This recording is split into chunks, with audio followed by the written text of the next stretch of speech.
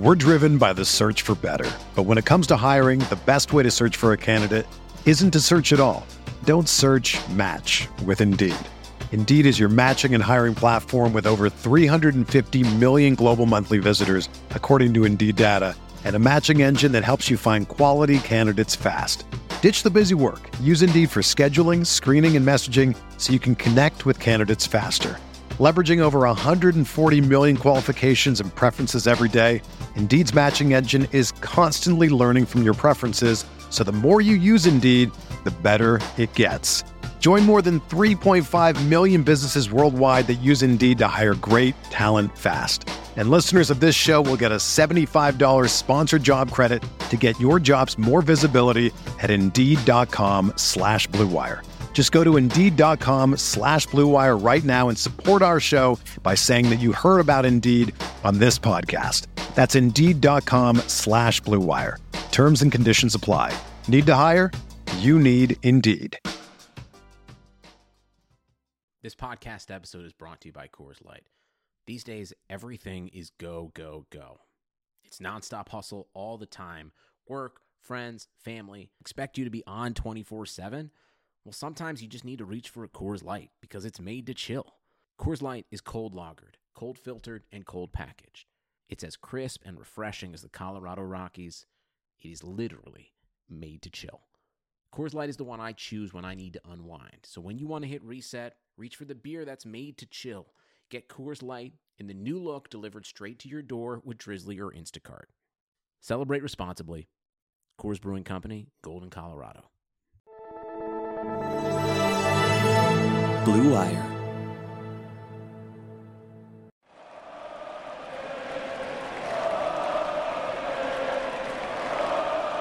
What is up, Nets fans? Welcome to Brooklyn Buzz. I'm Nick Fay. With me, as always, Jack Manuel. And Jack, we're talking about another Nets win. 3 straight tonight. It was over the Sacramento Kings, 136-125. Set the franchise record for made threes in a game. Jack, how are we feeling? Best backcourt in the NBA. Yeah, I think that's a pretty easy one. Even when the trade was made, I was pretty confident that was going to be the case. And we saw it on full display because no Kevin Durant out with a hamstring strain. And James Harden, Kyrie Irving put on a show. We'll jump into that. Plenty more. As always, you can find us on all streaming platforms, including OTGBasketball.com, NetsRepublic.com, and Blue Wire Pods. But, Jack, where do you want to start with this one? Look, I'll just say, Nick, I was doing a little bit of a gratitude lesson in remote learning with my kids today. And I gave them the example, you have to pick some people who you were grateful for. The 2 people that I picked that I was grateful for today, Nicholas, James Harden and Kyrie Andrew Irving. They are goddamn superstars. Yeah, I mean, they both put on a show, 40-point game for Kyrie, 29-point triple-double for James Harden. I mean, both on great efficiency, too. Sacramento, not a great defensive team, but they took advantage of every matchup they had out there. And really, no one could slow them down. And even when Kyrie caught fire, it was kind of funny. You saw that little video of Luke Walton. I think you posted it. And it's like, I understand his frustration. It's like, the dude is catching fire. He's one of the hardest players to defend in the league when he's on fire. And you guys give him an open 3 at the top of the key. Yeah, I mean, look, I think that any opposing fan, any opposing coach is going to have nightmares trying to game plan for Kyrie Irving and James Harden, let alone when we get the Slim Reaper back in the action, some easy money to add to the scary hours big 3. They were just incredible, Nick. Kyrie Irving was just hitting shot after shot after shot. He threw an incredible lob pass to DeAndre Jordan. And James Harden has had 5 triple-doubles in 15 freaking games with the Brooklyn Nets. Like, it's bewilderingly good. Yeah, I mean, like you said, we were trying to talk about before we hopped on, it's such a luxury. With Kevin Durant out, you still have 2 star players to rely on, one being a former MVP and can still play at that MVP level. I felt like tonight we saw a little bit more of that hero ball Harden, but that was fine because Kevin Durant was out. Same thing with Kyrie, went a little bit into the ISOs, but given the Kings defense, it didn't matter. And I mean, like I said, 40 points for Kyrie Irving, 15 and 22 from the field. 9 of 11 from 3, Jack. And a couple of the threes were not even easy ones. We're talking about fading, step backs. Like, it's not even like all easy catch and shoot opportunities. Kyrie Irving from 3 was just fire. 81%. It was truly insane. Him, Damian Lillard, and Stephen Curry are in a class of their own. in point guard shooting. It is just, they are masterful, masterful, masterful players. My favorite one was off the sort of broken play offensive board. Joe Harris throws a behind the back James Harden style dime, and Kyrie Irving kind of fades just for effect. I'm just like, yeah, you're just having fun now, man. You're just having fun. Like Richard Jefferson said on the broadcast, like he could tell that he's feeling it because some of the shots he was taking were just like, okay, like what do you even do? And they're just only player like our Kyrie Irving and a handful of other guys that can hit those type of shots, and especially when they're in the zone. I think I can't remember who it was that put it out on Twitter, but the Nets play street ball. Or Kyrie Irving especially plays street ball. He's just like, you know what? I've got Tyrese Halliburton, De'Aaron Fox, whoever it is on me. And look, those guys played some decent defense tonight. I thought that the Kings' backcourt was solid. But Kyrie, no one's going to stop Kyrie Irving when he's in this kind of mood and this kind of vein of form. And I just think that he's an absolutely incredible player. You know, we know the comments that he made. He put it to rest with Michael Grady tonight. We don't care about the comments about shooting guard, about point guard, and everyone's sort of trying to make a big deal out of it. But in saying that, I just think that we already knew it anyway. Like Iron Eagle made the perfect point. Like if you watch Brooklyn Nets basketball, you know James Harden plays point guard and you know Kyrie Irving plays shooting guard. It's just, you know, and I think Kyrie Irving made a decent point in his post game as well. It's just like, you know, the position thing is a debate about nothing because these guys are just trying to get their reps in, hold themselves accountable, hold themselves to high standards. That's what really matters, and I think that is starting to happen. You can sort of see that. You know, DJ probably in his return I thought was really, really good. Really started to pick it up in the latter points of the game. But Kyrie Irving, man, like I said it in the last podcast that there's an oversaturation of quality highlights from a player like him.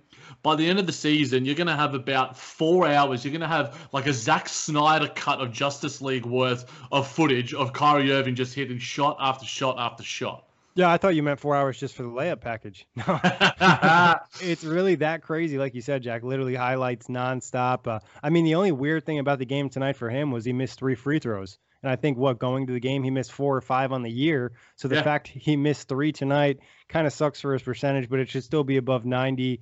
And just talking about James Harden going to his game, we kind of talked about triple-double, 29 points, 14 assists, 13 rebounds, 10 of 18 from the field, 6 of 10 from 3. Step back was on tonight. James Harden was cooking defenders. And I feel like he doesn't like Corey Joseph because there was a couple plays where it felt like he took a little personal. Yeah, and I think that there was another broken play where it was just like, oh, no. And then he's just like, all right, I can do my step back here, yeah? I'm going to do my step back here right now. That's just such a goddamn weapon. And, you know, Kyrie Irving can just, you know, create something out of nothing as well. There aren't many players in the NBA that can do that. And James Harden's step back 3, you know, is really, really heating up. And now I'm expecting it to go in. Whereas in his early moments as a Brooklyn Net, I'm like, okay, is that the right shot to take? Now I'm just like, dude, I trust every decision you are making, be it a pass. And I think you put the dime to Landry Shamet, Nick. Like and he had an open court pass to Bruce Brown as well.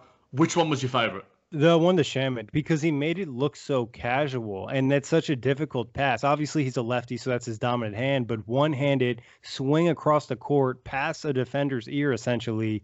Like, that's just a tough pass. That's like a top 5 player in the NBA in terms of passing. You know what I mean? Like we mentioned on, I think it was either last show or the show before that he's in the same class as, you know, LeBron and Luka with some of the passes he can make, because also the Bruce Brown one is just like next level thinking, okay, I'm going to lead my guy. Like I mentioned before, it reminds me so much of a quarterback in the NFL leading a receiver to the spot. And it's just what James Harden does on the reg.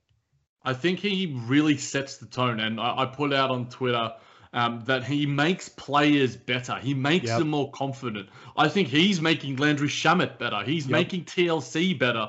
There's a growing confidence whenever they're out there, the second unit is out there with James Harden, that I'm going to hit some shots. I'm going to have some open shots. That, you know, good players make you lift your standard. And I think that's what James Harden is doing. You know, if you're a big and he's throwing lobs to you, or if you're a perimeter guy and you're supposed to be hitting threes, he is just making players better. And that passing, just to touch on a little bit further, the pace on it and the precision on it. Landry Shamet stepped into the pass and caught it, and it was in his shooting pocket. I'm just like, he knew where Landry Shamet is. It's like a pass calling the shooter to you. It's like, okay, Landry, I want you to step into it, and this is still going to be right at 25 feet, and you're going to hit it in motion. Great hit by Landry Shamet. He's really starting to get some form. We'll touch on him a little bit later. But, man, James Harden is just a goddamn marvel, and I put it out on Twitter as well.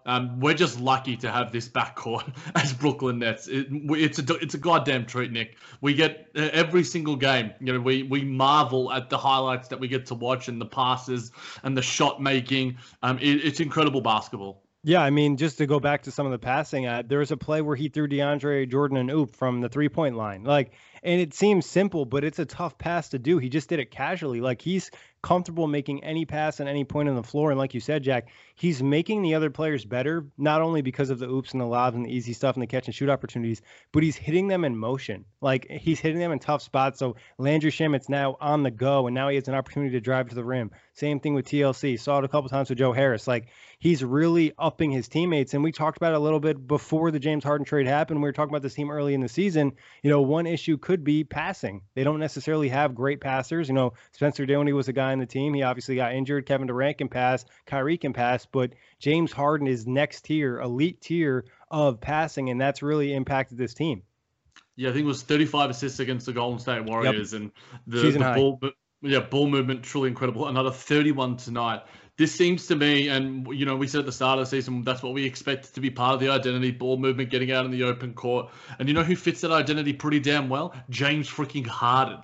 Yeah. He must be Steve Nash's wet dream. We already know he's Mike D'Antoni's wet dream, but I think both of them are having very pleasant dreams right now, thinking about all the insane things James Harden can do with the ball in his hands. Yeah, I mean, it's really incredible. And it just, the fact that he's also an elite scorer too, it just adds, you know what I mean? His overall game is just so impactful. I thought he had a couple of good defensive plays in this game. Obviously, 7 turnovers, got a little careless on a few of them. But when you're dishing the ball the way he is, those type of nights are going to happen. Oh, yeah, look, he's probably going to lead the league in turnovers, but he's going to lead the league in assists. And, the team overall only had 15, and I think more importantly, the Kings had 15 themselves. Yep. I thought the Nets were pretty switched on defensively, having 7 steals. Some of them were, Bruce Brown, I thought his intensity in the third quarter allowed the Kyrie Irving and James Harden to sort of just go, you know what, we're going to feed off that energy, and that intangible energy just lifted everyone. And I thought Bruce again starting for his second game straight, another really great game from him, and a really, really important defensive identity set up for the Brooklyn Nets. Yeah, I liked him in that third quarter. I felt like in the first half he had moments where he just wasn't very impactful. You didn't necessarily feel him out there, but like you said, in that third quarter, couple steals, couple stops, and that's all you need, especially when your offense is cooking. Get an extra possession for James Harden, get an extra possession for Kyrie Irving or Joe Harris, whoever is hot that night, and next thing you know, you're going to have a blowout. And obviously, the score looks close, but the Nets took care of this game in the third quarter, and they essentially allowed the Kings to get close with their garbage unit, but really, really dominant third. We're driven by the search for better. But when it comes to hiring, the best way to search for a candidate isn't to search at all. Don't search, match with Indeed. Indeed is your matching and hiring platform with over 350 million global monthly visitors, according to Indeed data, and a matching engine that helps you find quality candidates fast. Ditch the busy work. Use Indeed for scheduling, screening, and messaging so you can connect with candidates faster. Leveraging over 140 million qualifications and preferences every day, Indeed's matching engine is constantly learning from your preferences, so the more you use Indeed, the better it gets. Join more than 3.5 million businesses worldwide that use Indeed to hire great talent fast. And listeners of this show will get a $75 sponsored job credit to get your jobs more visibility at Indeed.com/Blue Wire. Just go to Indeed.com/Blue Wire right now and support our show by saying that you heard about Indeed on this podcast. That's Indeed.com/Blue Wire.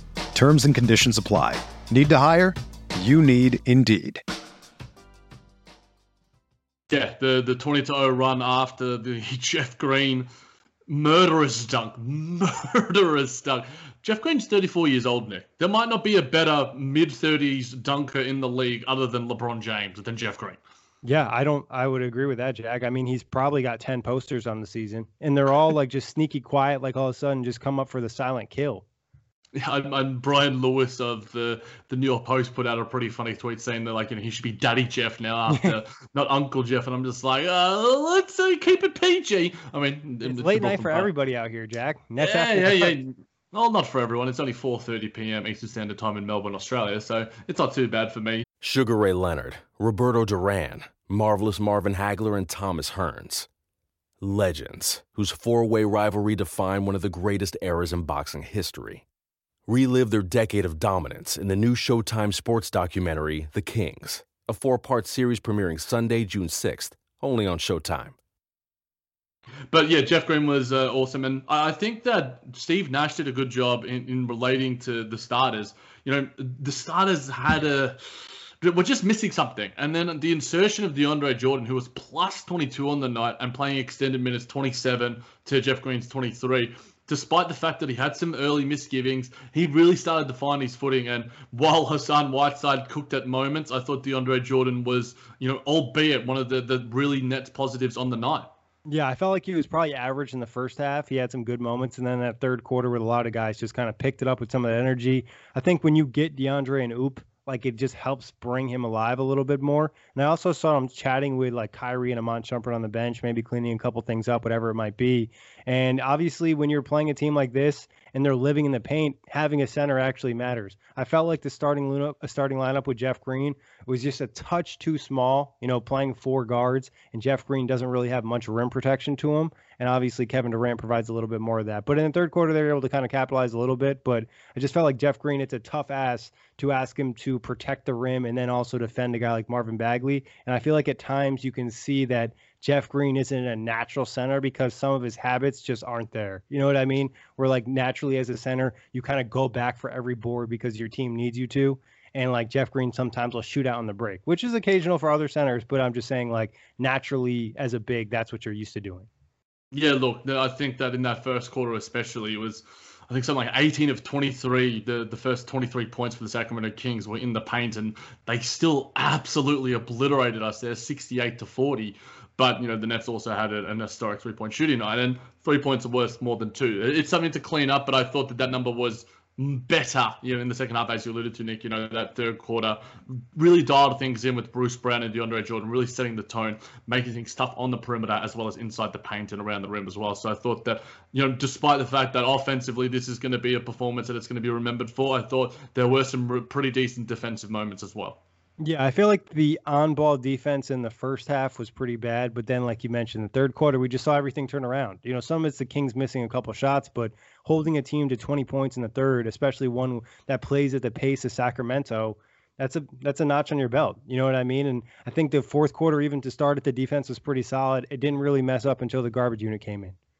No, yeah, I totally agree. I thought that James Harden with the second unit tonight, he was plus 33 because I thought that Steve Nash did quite a good job of staggering the rotations. I thought the substitutions were good. I alluded to DeAndre Jordan for Jeff Green at moments. I thought Tyler Johnson was really good tonight. I thought we got some decent moments from TLC when he was out there with James Harden as well. I think he's starting to work his way into this coaching thing, Nick. And while he's still going to have his moments, he's going to have his mistakes along the way. I think that, like this team overall, it's hard to find a level of consistency when you're having, your 3 best players out there. How do you form an identity either way? I like the fact that they've stuck with the switching scheme. I like what he's doing with the rotation, sticking with these sort of guys, letting them run it out. Tyler Johnson giving him that confidence going forward. Landry Shamet continuing to play him, despite the fact that, a lot of us criticize, why is Landry Shamet getting these minutes? Why is Tyler Johnson not getting minutes? Why is he getting minutes after this? Blah, blah, blah, blah, blah. I think that the more proactive way of coaching that he has been doing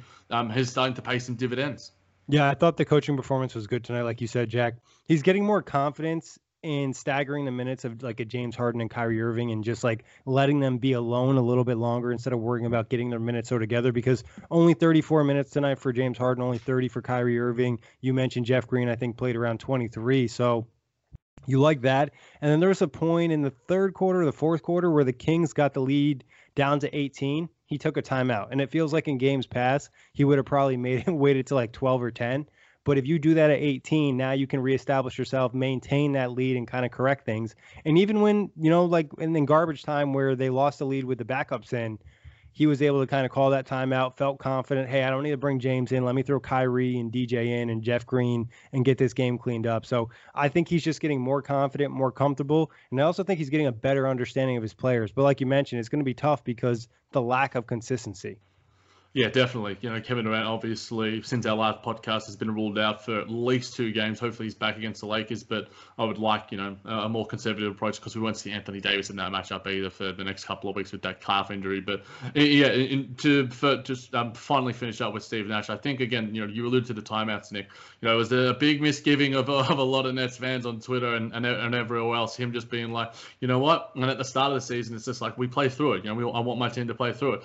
Kevin Durant was for it, but I think a lot of fans are like, that is a tool that you have as a coach to be able to arrest the momentum and sort of reset the team, as you alluded to. And I think that, in terms of like if we're analyzing the timeout performance from Steve Nash, it might have been his best timeout performance of the year.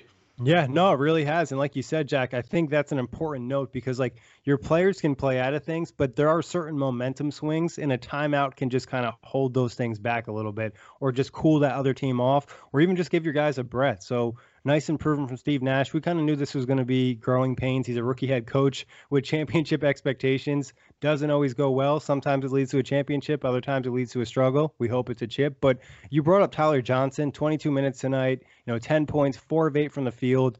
I really like the minutes from him, and I don't really care as much for the shooting. It's just the high energy, the high effort. And I thought he was really important in this game because he's such a hustler that he was the first guy back in transition and really helped prevent a lot of easy buckets for Sacramento, a team that loves to run.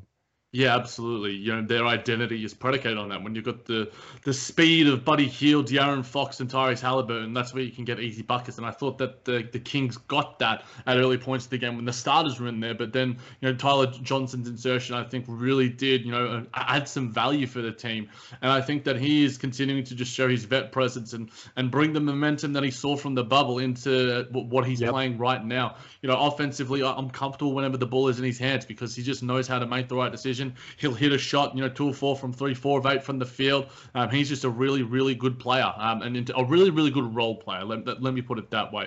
But I think he continues to deserve minutes going forward, and especially with injuries here and there. And I think he's really solidifying his case to get some decent rotation minutes. I think the Kings as well, with their heavy glut of guards, are a good matchup for him. Yeah, I agree. And I think he also just gives, James Harden or Kyrie Irving when they're out there alone, a secondary ball handler, somebody who's comfortable. And he fits like a lot of different roles because if the Nets need somebody to run off ball, he'll do that. Set screens off ball, he'll do that. Like he's just kind of willing to do whatever the team needs. And we always mention this with him. He's one of the first guys on the ground trying to fight for a loose ball or whatever it might be. So that's the type of stuff you need. And he's kind of just a perfect role player when you have these superstars, when he can play at this level. We talked about a game a couple days ago where he didn't necessarily play well, but over the last few games, I feel like he's really improved, and some of that's just getting consistent minutes and finding his rhythm because that 3-point shot is looking pretty solid too. It is. Look, I think all of the Nets players that are in the rotation right now, other than DeAndre Jordan, are good 3-point shooters. Other than Bruce Brown, as well. So that's what 6, 7, 8 guys. You're adding KD to that mix as well. It's why the Nets are going to break some records and be an absolute historic. They did tonight. 57% from 3, which is goddamn ridiculous. But yeah, I think Tyler Johnson to go with Bruce Brown. Both of those guys are doing the selfless things that you want your role players to do. Screen and then create movement, create angles, create openings for not only, guys like James Harden and Kyrie Irving, but it also opens up angles for the big guys. It opens up angles for Joe Harris. It opens up angles for Landry Shamet. And I think that is, and I think a lot of other guys are following their lead. I think you put it out there. I don't know if you put it out on your Twitter, Nick, where you said to me in the DMs that it seems to me that the Nets are doing that a lot. Screening is one of the most selfless things you can do. It doesn't show up on the box score at all, unless you're David Locke and it's, Rudy Gobert and the screen assists. But, if we're talking about screen assists tonight, I reckon the Nets would have had 100 of them. Yeah, I mean, actually, the tweet I think I put out, Jack, was everybody wants to set a screen for James Harden. Like, I think part of it is the fact that, if you set a screen for James Harden, you're probably going to get rewarded if the team double teams him. Jeff Green's case, Landry Shamet's case, even Tyler Johnson sometimes. So, and just a quick shout out to Tyler Johnson, who you mentioned, like some of the passing is contagious. I really love the one bounce pass he had to DeAndre Jordan, set DeAndre up for that easy dunk. And just being that secondary creator, secondary ball handler for the second unit at times, when you have such dominant ball handlers in James Harden, Kyrie Irving, it works perfectly because you don't really need him to do much. It's just kind of the occasion occasional thing. And Landry Shamet even helped out with that tonight, because we saw a couple plays with Shamet where he looked like more than a 3-point shooter, kind of a little bit of a scorer. Yeah, I think that his confidence is really starting to come. It was going to take some time, assimilating to a new role. And I know that there was a frustration level from us and other Nets fans, but probably himself too. Yeah, exactly. In the past sort of 8 to 10 games, I think he's really starting to find his footing. He's really starting to find a semblance of consistency. 13 points for him, 3 of 7 from 3, 5 of 10 from the field. Also had 3 dimes, 3 boards as well. I think the team rebounding is starting to be quite good as well. I think that focus, if the Nets rebound well, it almost sometimes makes up for the defensive deficiencies. Sorry to go on a bit of a tangent, but Jack, I actually think it's almost the opposite to the extent, is because the defense at times doesn't even look that bad. It just looks so much worse when you give an offensive rebound and they get a 3-point shot. You know what I mean? I feel like their defensive rating wouldn't be quite as bad if they actually were a good rebounding team, because it feels like so many possessions. Obviously, they'd still be a bad defensive team, but I just feel like it would be a little bit better if they could actually rebound. Yeah, and I think that's what DJ provided us tonight. I thought he was really, really good there, and had 8 boards, 4 offensive ones as well. So I think that when the Nets tend to rebound at least sort of well, at least keep the mark within 5 or something. And I think I can't remember what it was off the top of my head. 35 to 41, and had 9 offensive boards. They gave away 15. I think a lot of those were in the first half, and so guys like Hassan Whiteside who were just giddy up their own boards, almost just like for fun and for practice. But yeah, I think, Nick, I'm getting more comfortable with these role players. I just, obviously against the Sacramento Kings, a team who I think has been in a decent vein of form, and they're a sub 500 team, so there's always going to be a boogie for the Brooklyn Nets in general. And it felt like it at first, though. It felt like in the first quarter, right? It did. It's just like, okay, but I think that once we sort of saw more. I don't know. There was just a greater cohesion in terms of everyone really contributing. I think when the assists are up, and that I think that the Nets have played well. If the Nets are going to have 30 or more assists for a game, I think that's going to be a key indicator for if the Brooklyn Nets win or lose. If the Brooklyn Nets keep the rebounding within 5 or so, that they're going to give themselves a really good shot. Points in the paint is something that I think is going to be a weakness, quite consistent. But overall, it seems to me that it's not only the superstars playing well, it seems to me that they're playing better as a team. And, we know Kyrie Irving alluded to the fact that they got some practice time, which certainly does help as well. But it seems to me that Nets, while the superstars are going to get all the attention, I'm loving what Landry Shamet's doing. TLC's doing some nice things. Tyler Johnson's really contributing as a vet. Bruce Brown's really, really solid as a starter, and just doing all the things that we love about him. And Joe Harris as well, despite I think this was probably one of his worst games of the season, still finishes the game 2 of 2 from 3, 4 of 5 from the field, and plus 17. I think Joe Harris might be leading the team in plus minus. Maybe not anymore after James Harden goes plus 33. But man, Joe Harris continues to just be a positive whenever he's out there. Yeah, I thought Joe had a couple plays where he struggled, but he didn't really allow it to dictate his game, because he still made big plays. You mentioned that nice pass he had to Kyrie Irving. Obviously was 2 of 2 from 3 tonight, and both threes were heavily contested. Like the one I thought he got fouled on, to be honest. But Joe got attacked a little bit defensively. And who, may I ask, Nick, I'm not sure if you know the name, or if anyone does know the name of the ref that gave him the tech, please hit me up in the DMs at the JManJBT. I'm taking some names. And as well, Colin Sexton, you're on that list as well, but I want to find the name of the ref that gave Joe Harris that tech, because while he does look good, but he's mad, and he's got the biceps showing and the hair's looking all scruffy and the sweat's dropping down his face. I don't like people making Joe Harris mad. Yeah, I think it's almost like an automatic tech if you punch the ball. I don't think it's like a written rule, but it's kind of like an unwritten rule for a tech. So Joe kind of knew what he was doing. I agree to disagree, Nick. I think that Joe Harris should have his own set of rules. He deserves that, and I think that if you're going to make such a horrible call, then Joe Harris is going to get angry, and he deserves to get angry. Some of us, you just got to hit the ball every now and then. I think he got mad at the previous call where I want to say Tyrese Halliburton swiped the shit out of both of his arms when Kyrie hit him with a bounce pass, but it didn't really matter because the Nets ended up winning. Joe Harris still making plays out there. Probably end up shooting 5 threes tomorrow night. But just to touch on TLC real quick, I feel like the less we talk about TLC, the better. You know what I mean?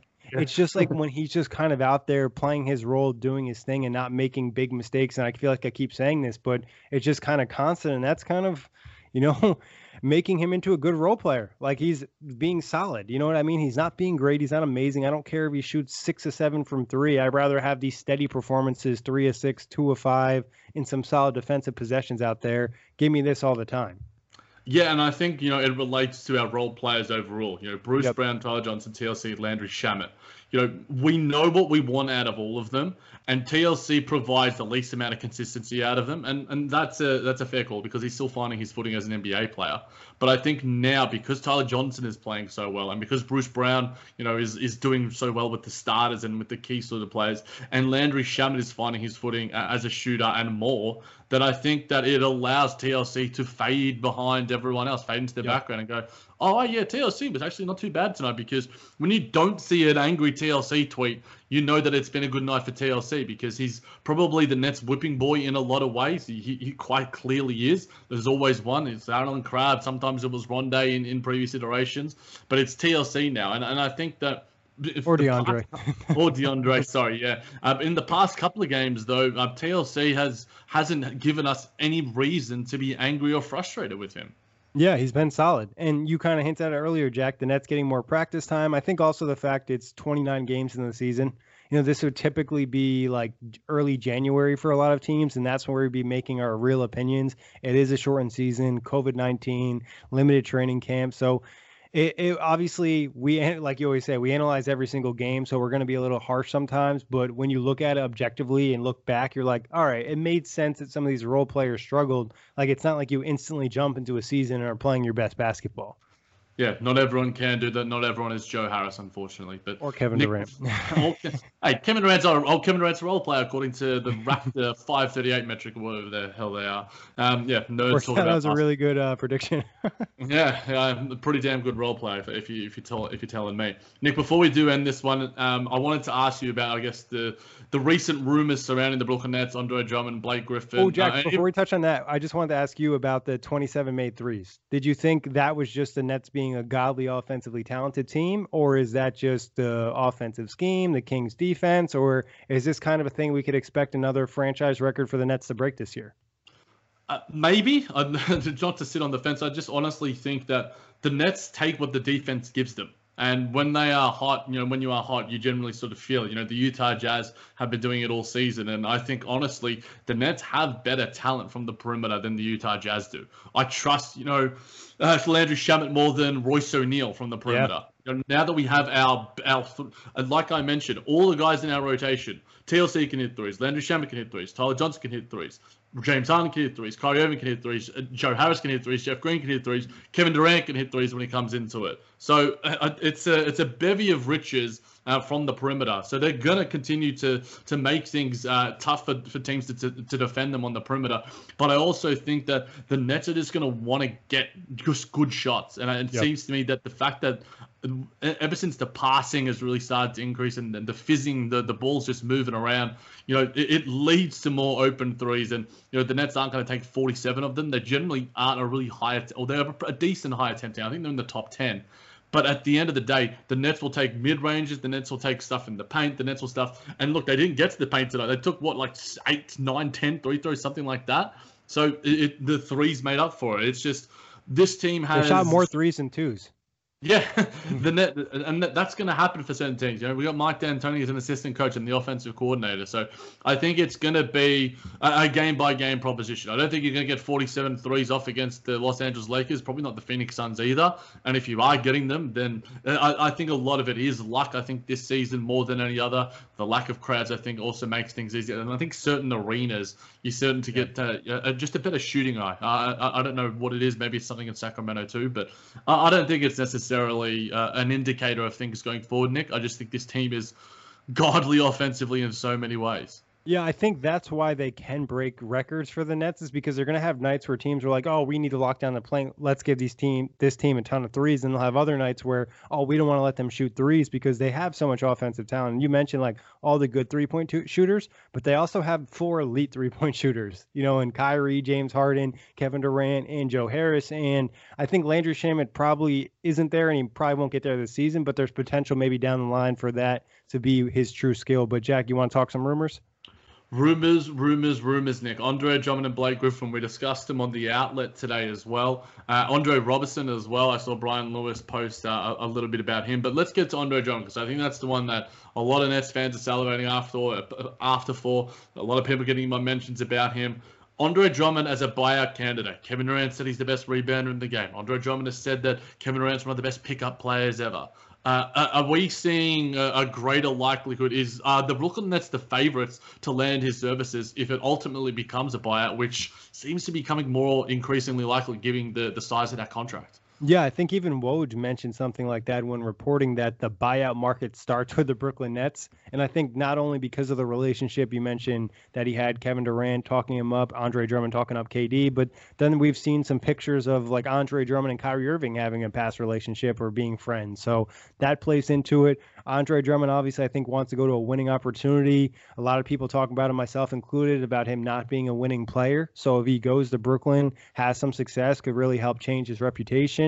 And just to talk about the buyout in general, I thought at first it kind of felt like a pipe dream, but as things progress and where it's at now and the fact that he's not playing games for the Cavs and they're looking to move on from him, it makes it more likely. Because like I said to you on the outlet, he's not going to go back to that Cleveland team. Like if they're sitting him for no reason and he's wearing sweatshirts that say farewell, like he's not going to end up back in Cleveland. And we talked about this too, his contract being $28 million.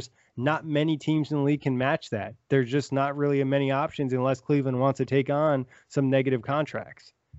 Yeah, and obviously having the taxpayer MLE as well as the DPE as well puts the Nets in the driver's seat to offer a little bit more cash to the likes of Blake Griffin. It makes the buyout a little bit more likely from the Cleveland side because if he's willing to give back that $5.7 million in his buyout talk, Cleveland is taking that probably. Everyone's trying to save some money during COVID, especially the small market teams. Absolutely. It's a really, really good point, Nick. So look, in terms of just basketball, I think Andre Drummond, adds immediate value much more so than Blake Griffin. He gives you immense rebounding. One of the great rebounders, not only in the game right now, but in the history of the game. Might be one of the best rebounders since Wilt Chamberlain in a lot of respects. And look, I would be pretty enthused about. I also think that he would tune in a little bit more defensively if he were to get to the Nets. I think that he's a better shot blocker, and I think he provides a point in it. Like if we had him in the first quarter against the Sacramento Kingston, I don't think that they score 37 points in the opening period. I think that he makes things pretty tricky. It also lessens the load on DeAndre Jordan, and just gives another quality rotation player. Does he play in key stretches in the playoffs? Like I mentioned to you on the outlet, I don't necessarily think so. It will be matchup dependent. But Andre Drummond, as a DPE buyout candidate, might be one of the premier guys in the history of the buyout market. There's Markieff Morris is the one that sort of springs to mind in my head. But, Andre Drummond is a guy that can give you 15 and 15 in his sleep. Yeah, no, I think the one thing with Drummond is, like you said, Jack, the Nets have a deficiency rebounding. He can come in and literally solve that problem by himself. Like he's that good of a rebounder, and he gives, Steve Nash another chess piece, another matchup that he has out there. And if he could just focus and play defense up to the level in which we know that he's capable of, he could be a good defender. Like, I don't think it's out of the realm of possibility. A lot of it is on the mental side, a lot of it's focus, and a lot of it's discipline. And we don't get that from him on a regular basis. Some of that's playing on poor defensive teams or not necessarily having, elite teammates around him. Maybe Kevin Durant, maybe Kyrie Irving, James Harden can get him to buy into that role a little bit more, especially if all he's doing is eating on the other end with free layups and dunks all the time. Yeah, look, get all your offensive boards, my dude, as long as you get back in transition. I think that he would add something to this Nets team offensively, and I also do think defensively. I think he's a better defensive player than DeAndre Jordan. Maybe not against Giannis Antetokounmpo, but I think in general, just to be able to end possessions, like we mentioned earlier, with his incredible rebounding capability. So, look, Blake Griffin, I think, is something that, you love the name, and I think as a buyout sort of guy, it makes a lot of sense because he's a guy that's been all-NBA caliber, Lob City, 4.0 if you're adding in James. I don't know what iteration of Lob City we're at, but I think Blake Griffin isn't hitting the three ball right now. He's lost his athleticism. He's a good passer, so I think he would fit that part of our identity quite well. And I think he is a worse defender and a worse add on that end of the floor. He's certainly lost a step in his capabilities, and he's also aging. He's in the latter points of his career, whereas Andre Drummond is still around that sort of prime, I reckon, Nick. Yeah, I mean, even Blake, I think, feels older than he really is because he's only turning 32, but the knee injuries have just kind of depleted him. And because it's not long ago, we were talking about him possibly being all-NBA, like you mentioned, even had some MVP talk his first full season in Detroit. So the fact that Blake Griffin is, to this point, really sucks for him. I mean, I wouldn't rule it out as a buyout candidate, just like as a player you can have, but I wouldn't even guarantee he'd be in the playoff rotation because, like you mentioned, the defense has really fallen off a cliff. Never really was an elite defender, but the mobility just really isn't there. Talking to some Detroit guys today, and then even just watching him, like, no disrespect to Blake, I wish that he was healthy and successful out there, but it looks like it hurts to move sometimes. Like, it just looks like he doesn't have that athleticism. And you mentioned to me, what was the stat, Jack? He hasn't had a dunk since like late 2019. Yep. Which is crazy because, like Corey brought up on the outlet, when he first came in the league, ESPN literally had a dunk tracker for him. And like you lose athleticism as you get older, but he's lost it at just like an extreme rate. He went from like 100%, 90%, 80%, all the way down to like 5.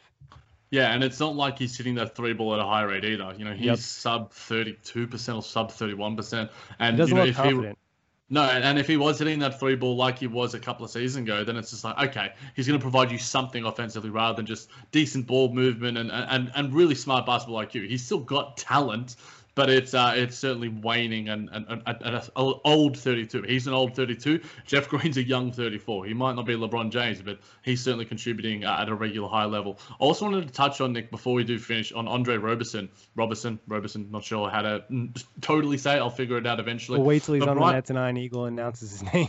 There we go. That's probably how I'll figure it out. But Brian Lewis did point out that the Nets didn't just have cursory interest in Andre Roberson, but actually worked him out before they signed Iman Shumpert. Now, obviously, Iman Shumpert's injured with the hamstring injury. He also says that he doesn't fit a position of need. He's got family links towards the team. His sister Ariel is the mother of is the mother of injured Spencer Dinwiddie's son Elijah. So there's ties there, and we know that, you know, Sean Marks likes guys that have the ties to the team and provides a family sort of environment. So, look, I think that out of those three guys, you know, I think Andre Roberson provides the best defense and the best point of need, despite the fact that I know that you are somewhat skeptical of his health as well, Nick. Yeah, I think he played college basketball with Spencer Dinwiddie too, if I'm not mistaken. But I think the fact that it says that they had him in a tryout and they chose Iman Shumpert over him, it makes you think that he's not physically there. You know what I mean? Or maybe he lost a step and Shumpert's just a little bit more athletic than him at this point, because like prime versions of both players, like Roberson is a substantially probably better defender than Shumpert. Like Shumpert's more of that high energy, high effort defender, where Roberson's just elite in pretty much every aspect of defense. We've seen him give issues to some of the best players in the league. So he's had a lot of different injuries, and it was a long struggle for him to get back on the court. We saw him, I think, a touch in the bubble, right? And he didn't necessarily look amazing. And I think health-wise, it's just really hard to come back from that many injuries, especially because he's such like a zero offensively. Yeah, he is. He doesn't give you anything on that end of the floor. And like Iman Shumpert can hit some mid-ranges here or there. So that's what he gives you. But I think Andre Roberson is just like a pure defensive guy. Could be worth an ad. We'll have to sort of wait and see. Again, these are buyout. He could get healthier throughout the year. You know, it's not out of the realm of possibilities. Like, you know, we talk about Kevin Durant having the 18 months. Like, the more time, the better. Yep, who knows? We'll certainly be keeping an eye on it, and hopefully the Nets can add some quality rotation pieces to what is already a really dangerous team. And I also did hear that Woj on his podcast mentioned Kevon Looney and also mentioned Trevor Ariza in passing. Both of those guys would be absolutely perfect in a trade or buyout candidate sort of deal. Yeah, I mean, I would love Trevor Ariza just because I'm just desperate to see the Nets add a forward. Like, it's just like seeing all these 4-guard lineups, sometimes like 5 guards, it feels like it just kind of makes me sick, especially in some of the matchups we're going to see down the line. Like, you want to just have a little bit of more size, a little bit of depth, and guys that you know can play. And obviously, Kevon Looney's a guy that's won championships with Golden State. You know, he gives you a little versatility. He's more of one of those guys that just does the dirty work. He's not going to put up 20 points. He's not going to have a giant rebound game, but he's just going to go out there and make plays. And he even showed a little bit of switchiness, I think, in the past in Golden State. But after a couple injuries, he doesn't look quite as mobile. No, I think his health is going to be probably the main concern from the Brooklyn Nets, and maybe that's why they haven't been on the phone to Bob Myers. But I found it interesting that both of those names were mentioned. And look, Trevor Ariza is unlikely for a buyout because Sam Presti rarely does them, but maybe he breaks that rule, you know, for the Brooklyn Nets. Maybe Sean Marks sends him some nice emojis in the text or something. Who knows? But yeah, I feel like the best chance for the Nets to get a Ariza buyout would be if OKC made another trade and they had more players coming in and they need to cut somebody, and Ariza would just be the guy that made sense because he doesn't want to be there. Yeah, something like obviously George Hill has been rumored to Philly and such. So maybe if they get a couple of players in return and they go full youth movement, we'll wait and see. Hopefully we see a quality rotation on a quality addition to this Brooklyn Nets rotation to strengthen them where the points of need certainly are. Yep, 100%. Jack, always a pleasure, especially on these late night runs for us East Coasters out here. Tomorrow we got a 10:30 start in Phoenix. Should be fun. Nice to see the Nets win, and big thanks to everybody for listening. Sugar Ray Leonard, Roberto Duran, Marvelous Marvin Hagler, and Thomas Hearns. Legends, whose four-way rivalry defined one of the greatest eras in boxing history. Relive their decade of dominance in the new Showtime sports documentary, The Kings, a 4-part series premiering Sunday, June 6th, only on Showtime.